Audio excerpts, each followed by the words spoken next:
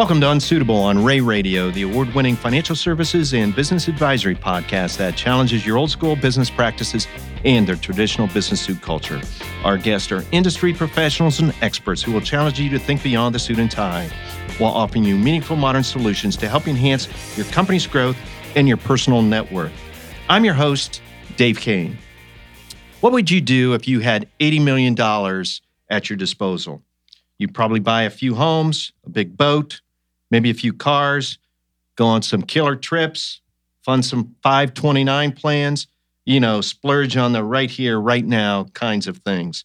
But then reality will set in. There will come a time when you look at all that money and you'll start to think about its long-term value and the impact you can have after you've passed away. Maybe you'll leave an inheritance or legacy to your children and grandchildren, establish a trust, or maybe you'll donate a large portion to a cause that's close to your heart. But if you never put your wishes down in writing, you could be leaving a mess for the people you leave behind. And as far as that charity you wanted to donate to, well, without a will or trust, there's really no guarantee that that money will get there.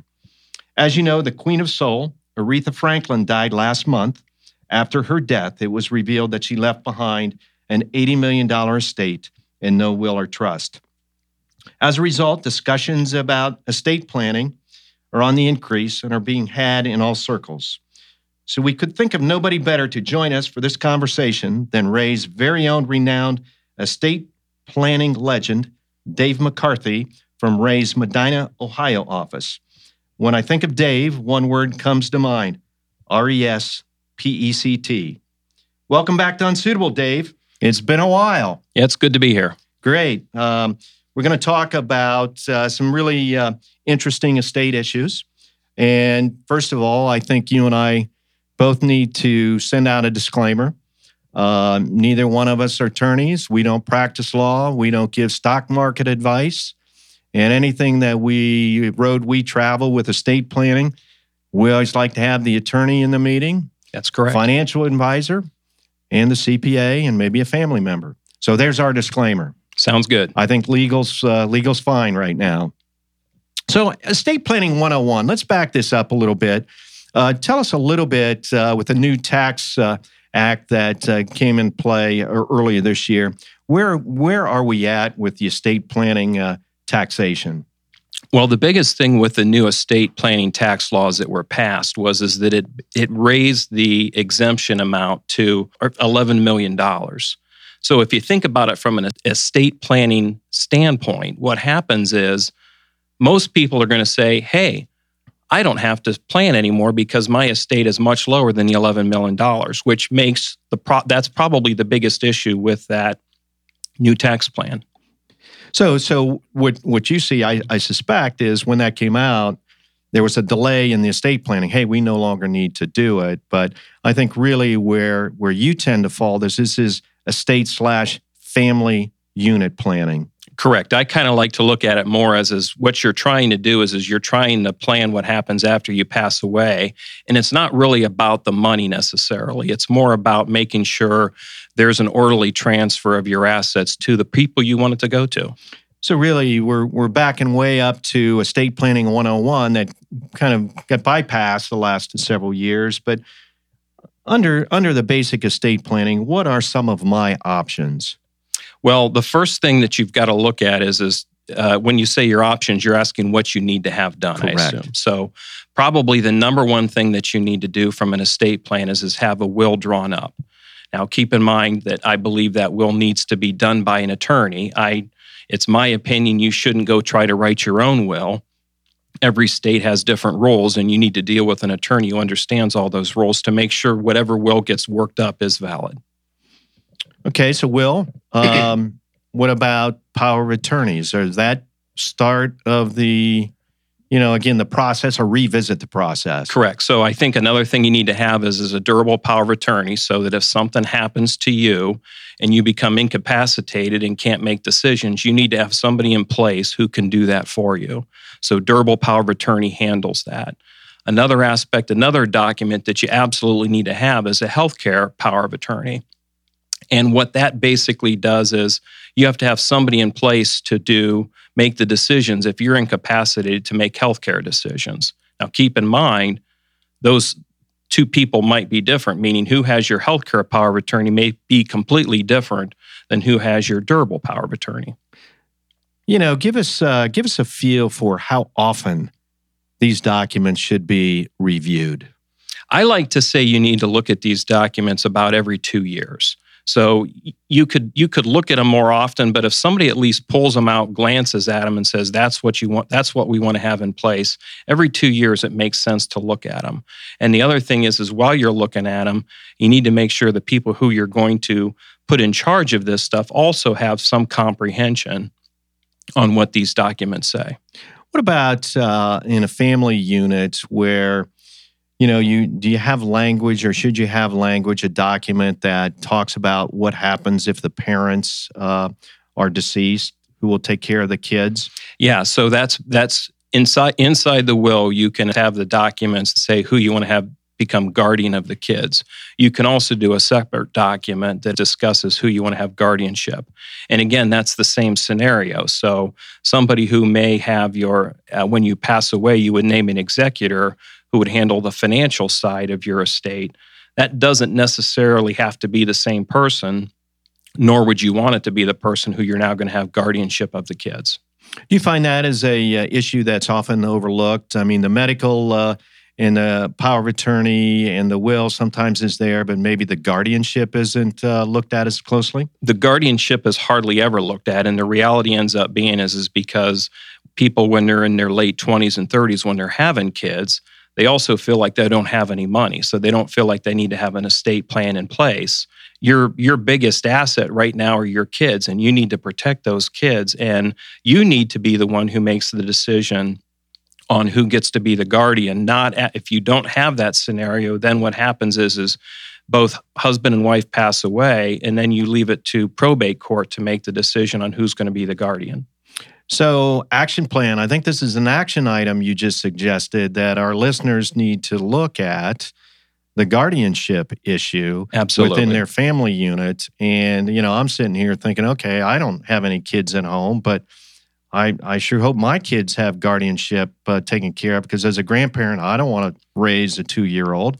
That's right. And for all you know, that you could also be listed as the guardian. So again, probably the biggest thing when you're doing estate planning, whether it's guardianships, whether it's anything with regards to your estate, is you have to have communication with your heirs, with the people you want to take care of things when you pass away. Communication is probably the key. You got to have these conversations with these folks. So now you've listed me as the guardian to take care of the kids, but you haven't left me any financial resources to do that. You put me in a spot. That's correct. You might list in your will or in your separate document who's going to be the guardian. That doesn't mean that person's necessarily going to accept. So you have to have the conversation with them ahead of time to make sure they're willing to accept. Otherwise, you need to pick somebody else. If you don't pick somebody else, then the courts will then assign somebody. Good piece of advice. Again, I would think that that's often overlooked big time. So we already talked a little bit about estate planning and tax reform. Let's dive back into that, because there's there is some controversy. I think everybody likes where we're at now with the 11 million, but is there a sunset on that number? There is a sunset. When they did a lot of the Tax Planning Act of the 2017, what happens is all of these rules sunset. I don't think we'll ever get there to when the sunset happens, because I think as we get closer to that, they'll probably raise it or leave it the way it is. So the federal government put a lot of the sunsets in just because they needed it for the budget planning purpose. But for the most part, I think these sunsets will never actually happen. You and I have both heard over the years, talking to our clients in estate planning, and there seems to be a concern they want to avoid probate. Now, obviously, that's a heavy legal issue that we would need to bring counsel in, but are you still hearing, I want to avoid probate? Yeah, I think most people will mention that they want to avoid probate, and they talk about they want to avoid the cost of probate for one. Keep in mind, probate's not a dirty word. And what I mean by that is the courts are set up to protect the heirs, to make sure they're supposed to get what you wanted them to get, or If you didn't write a will, then they're supposed to make sure, according to the rules of the state, which heirs are supposed to get what. But that being said, to avoid probate, what you're doing is you're not making public everything that's revolving your estate. You mentioned, for example, Aretha Franklin. We all know she has a $80 million estate. And the reality is because of the fact that has to become public. She didn't set something up to prevent it from becoming public. So now the entire public knows the fact that, number one, she didn't do a will. And number two, we know exactly what, or very close to what her estate's worth.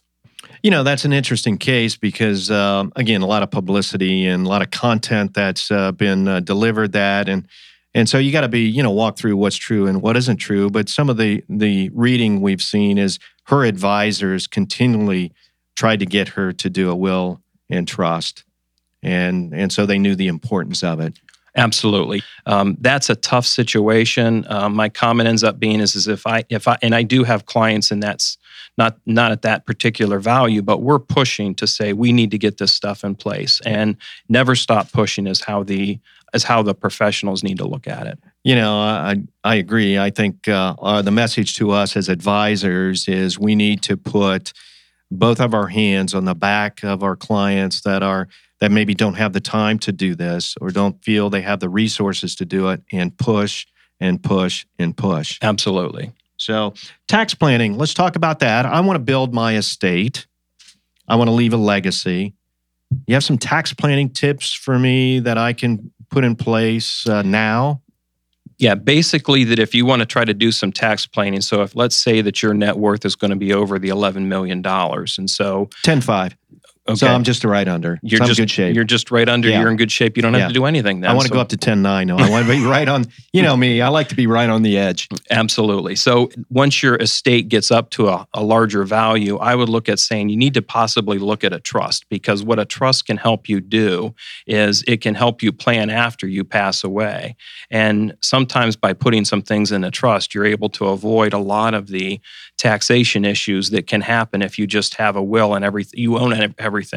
Different trusts can be set up to pull it out of your estate and therefore save some estate taxes. Are you a big advocate of trust? I'm a big advocate of having a trust if we have a reason to have a trust. I don't think necessarily that somebody that has maybe $1 million or so in assets and they've got 4 kids and that money's going to go to the kids and the kids are all adults now. I don't see a scenario where they necessarily have to have a trust. If they feel like they have a need to dictate after their death what happens to that money, then a trust absolutely will work. But if they just plan on saying, after I pass away, I want to split it up to the kids and have them get the money, a trust might not be necessary in that point. That's definitely a conversation you need to have individually with your professional team.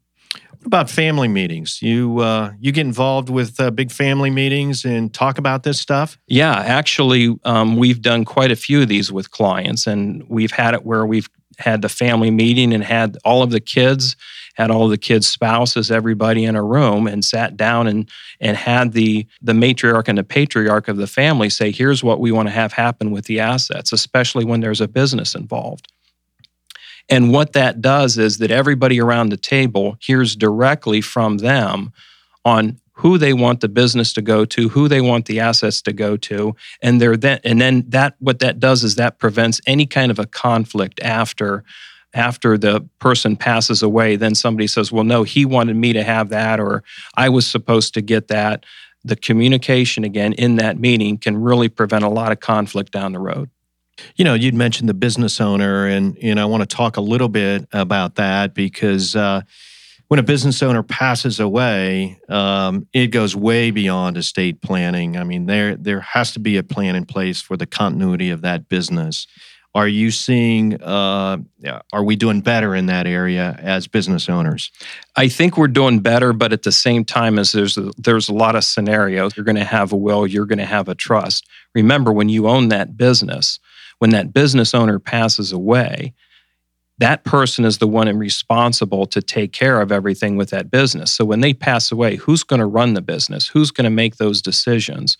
So the reality is inside that business, those decisions also need to be figured out on, especially between the date of death And whenever it's determined what's going to happen with that business, you need to have a scenario set up so that somebody knows who's going to step in and run that business, and the fact that they have the control to run that business. You got any good news. You're painting a pretty nasty picture here, but you're being realistic. Right, because the reality ends up being is when it works good, you never hear about it. When it doesn't work good, those are the things you remember, and those are the things that you need to try to fix. Of course, I guess the Aretha Franklin situation is a reminder. Absolutely. I believe Prince passed away as well without a will or whatever, and have the proper planning documents. So every now and then we get a reminder. Now those are very, very famous people in the news, but we see and hear it from colleagues, from clients, and when it happens, I think you and I both take the pledge. We're not letting that happen again. Absolutely. Sometimes the resistance for some folks to do some of this planning is they look at it and say, well, that's going to cost a lot of money. And the reality is it's a lot cheaper to do the planning ahead of time than wait until after death and have to pay for all of the effects and the professional fees to figure out what to do with everything. So planning is actually cheaper in the long run. If not, you're planning to fail, I believe. That's correct. And then unfortunately, in Aretha Franklin's situation, she's going to have about a $30 million tax bill that she's got to come up with to pay. So, the other thing we should talk about, it's not the most enjoyable thing to talk about, but we have clients who have maybe spouses or kids that are ill or have other medical challenges that need to be taken care of way in the future, way past my lifetime and your lifetime. Talk to me a little bit about a planning technique there. Well, basically, one of the things that you can do is so, for example, if you have a child with special needs, you can actually set up a special needs trust. And what that trust can do then is it can dictate your wishes on how that child will be taken care of decades after you pass away. So in a situation where somebody has a child with special needs or possibly even a other family member that down the road someday they might be responsible for, having a special needs trust set up is probably the best way to do something like that, to plan for the future. Let me throw a couple questions to you. Okay. That again, these are real life examples that you and I have both dealt with, heard from our clients or fellow colleagues, but as we get older, we kind of forget where we put stuff. We move, stuff's in a box, might be in the safety deposit box if we can find the key. But where should a person keep those documents? Keep them all together, hopefully in some kind of place that's going to be safe from fire and flood. That's the main thing. The next step you have to do is make sure the people who you put in charge of this after you pass away, number one, they know where these original documents are. Those can also be kept at the attorney's office or the CPA's office. And they should also have copies of them ahead of time too, so that they know how to plan. So those are the type of things that you have to make a list too of when you want to give these things away. Who do you want this stuff to go to? So as part of the will, you can indicate individual assets, where you want those to go. A lot of times people will also, in their house, they will tag certain things as to who they want to have. It makes sense to also take photos of the different, if you say, well, I want Billy to have grandma's dresser. It could be that nobody necessarily knows which dresser was grandma's. And so it makes sense to take a picture sometimes of these things to make sure your wishes are followed. All right. So let me ask you this. You have tags on your furniture at home? You and Ann have put tags on your furniture for the kids? No, because right now we just got like folding chairs and a couple of folding tables. So the kids said they already don't want that One stuff. of the bag chairs? Yes. So, you brought up a good point. If somebody's in the hospital, emergency, medical treatment, they can't get their hands on those power of attorneys very quickly. They're under the weather. But you brought up a point is make sure someone else in the family has access. Could be the family attorney, maybe who is the author of that. You maybe as a CPA. In today's world, electronic filing cabinets are probably one of the more popular places to keep this stuff. Absolutely. And you can also provide that to your doctor's office, and you can provide this information to the hospital long in advance. So through the different hospitals and that type of stuff, they all can put this stuff into your electronic file right at the hospital where your hospital records are kept. There's this thing, again, we hear, oh boy, that stuff is expensive. I can't afford to do that right now. I'm going to wait. And of course, I suspect your response is you can't afford not to do it. That's correct. And again, preparing a will is not really that expensive. I mean, the fact of the matter ends up being is most attorneys are competent to prepare that will. If you're not sure of somebody you want to use, talk with your CPA, your tax preparer on who can handle that, or call the local bar association, and they will be able to point you in the right direction. But it's not really that expensive to do some of these documents. And so from that standpoint, there really is no excuse not to have them. Sure. So we talked about estate planning 101, estate planning and tax reform, and kind of planning to fail. And of course, the examples you talked about, or we talked about, with Aretha Franklin in Prince. And I would hire you to handle my will and oversee my estate and documents anytime. That's the respect you have within the Ray and Associates family. That's good to know. So our guest today, again, has been Dave McCarthy, principal with Ray and Associates, located in Medina, Ohio.